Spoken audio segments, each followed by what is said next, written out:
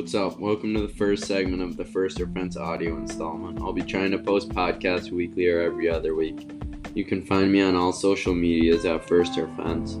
Today we will be talking about the Charlotte Test, Mars leaving NASCAR, and other off-season news. So getting right into it with the Charlotte Test. They ended up testing a 550 horsepower package with a 6-inch center spoiler, and they also tested like a shark fin on the side and some other spoilers, but they ended up deciding that the 670 horsepower 4-inch spoiler was the best package, which is what everyone wanted. Even though they said they weren't going to do that, they ended up doing it. That's going to make for some really good racing, I think, because the cars are on edge. You saw Tyler Reddick spin, Kyle Busch almost spin, he saved it, Chase Elliott, and you could see cars even coming off of their corner sideways because they were just pushing the cars and they were loose. Tyler Reddick said he really likes the cars. He said they're on edge. That's a good thing. Some of the drivers were comparing them to old school, early 2000s style cars, and I think that's going to make for some really good racing.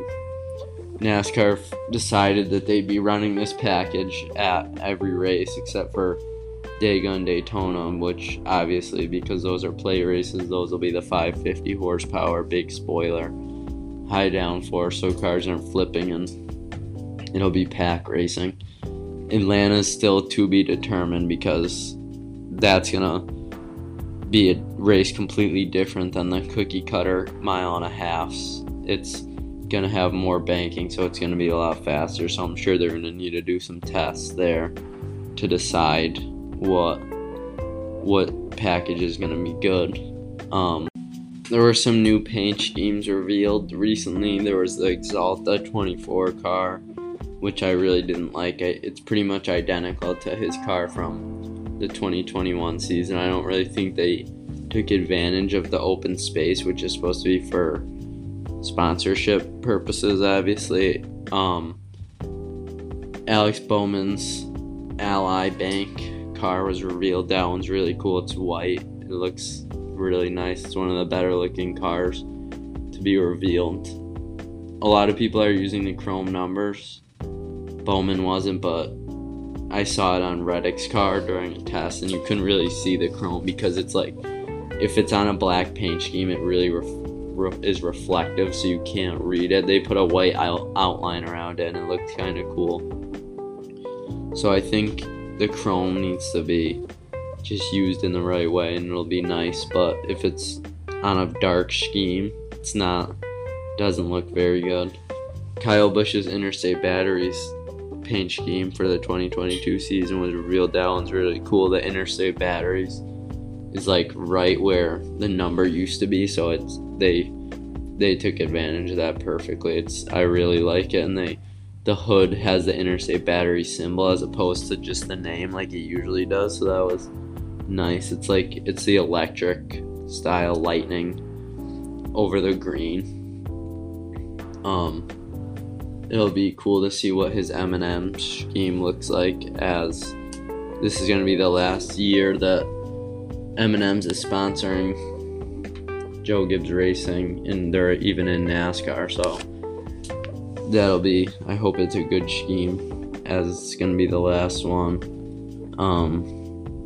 I think they're leaving because they said they want to try something new, but it's estimated that it costs $20 million to sponsor a cup car, and that's a pretty big investment. That's $700,000 a race. I think 28 races or 26. Well, Joe Gibbs Racing has known since last summer, the summer of 2020, so right after he won the championship, pretty much.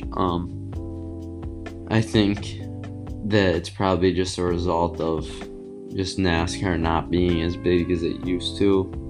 Maybe not Mars specifically, but that definitely has something to do with it. And just, they got new CEOs that probably aren't into the racing idea, just this type of sponsorship idea. It'll be interesting to see who sponsors Busch. Many people think maybe Rowdy Energy, but I don't think they're really big enough yet to sponsor his car for more than a few races. It'd be cool to see it just even one race. Maybe like a Bristol somewhere is really good. I hope it's not like the plain white like he uses in iRacing. I hope it has more colors than that, but I think it will if he does have a Rowdy Energy sponsor. Some more news is that Noah Gragson is going to be racing in the Cup Series for 14 races. He's going to be splitting that ride with Hemrick and AJ Allmendinger, which is cool because Gragson is like one of the most liked drivers in the Xfinity Series. So I think people are going to love seeing him in the Cup Series. If he runs good, it'll really add to the entertainment aspect. And I think if he's mixing it up in the top 10, it'd definitely be cool. The next tests are going to be at Daytona and Phoenix. Those are both in January, and then obviously after Phoenix they'll be heading to the Busch Clash, which is pretty much right around the corner. It's nearly a month away. So that's going to do it for the first episode of the First or Fence audio installment. Maybe make an episode after the Daytona test and then the Phoenix test, and maybe after the Busch Clash.